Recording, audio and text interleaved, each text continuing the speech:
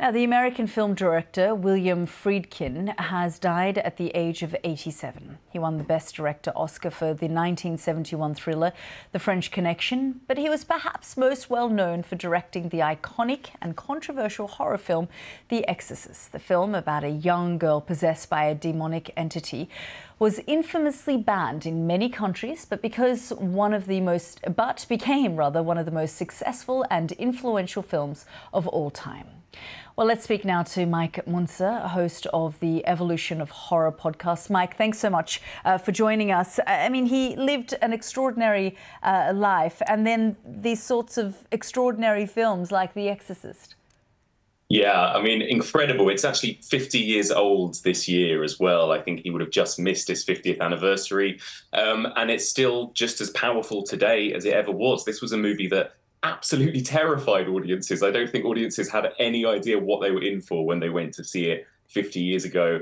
And it still has that effect now. It's still one of the most powerful movies I think ever made. And that is testament to what an incredible artist and director he was. Yeah, absolutely. I mean, as you say, he really was an influential part of horror history. To this day, I'm sure directors use it as a sort of reference point. Definitely, yeah. And I think that's the thing is that, certain movies from the 1970s, they feel like they were made in the 1970s. Things about them might have aged or dated. The Exorcist does not look dated. And I think that's because this man was a master of his craft. He had just finished making The French Connection, a Best Picture winner. So he was already so established. He knew what he was doing when he went into making this incredibly scary, powerful horror movie. And he took the subject matter seriously. I think that's the thing. And he took the story seriously, and it shows. And it's such an effective movie. Yeah. Why was it so controversial?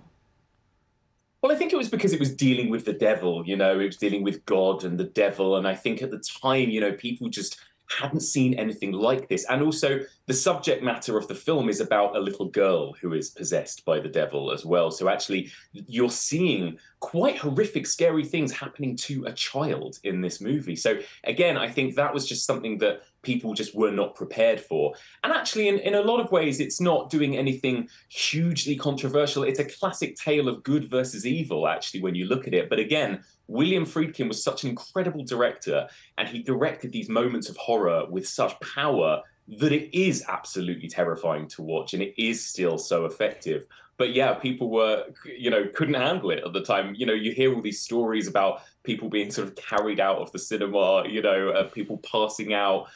People stood outside cinemas kind of picketing and sort of throwing holy water on audience members that went in. It was one of these movies that, the stories around it are almost as infamous as the film itself. Yeah, which is what I was going to get to. I mean, the behind the scenes is almost as legendary as the film itself, all the other stuff, the talk of the town it was at the time. Yeah, absolutely. There are some brilliant documentaries about it, actually, and, that tell the stories of what went on behind the scenes. Things that, again, people couldn't explain. People mysteriously died on set. The whole set actually caught fire one night as well, and the whole set burnt down. And again, these were strange coincidences, but I think it actually added to the kind of mythic nature of this film. People thought that the film itself was maybe evil, because again, it was dealing with the devil and that kind of thing. So yeah, it became this kind of incredible thing that everyone knew about. Even people that hadn't seen the movie knew about it. And I think that's still true to this day. Not everyone has seen The Exorcist. Some people are still too scared to see it, but everyone knows about that movie. Yeah, absolutely. I'm one of those people. Thanks so much for joining us, Mike.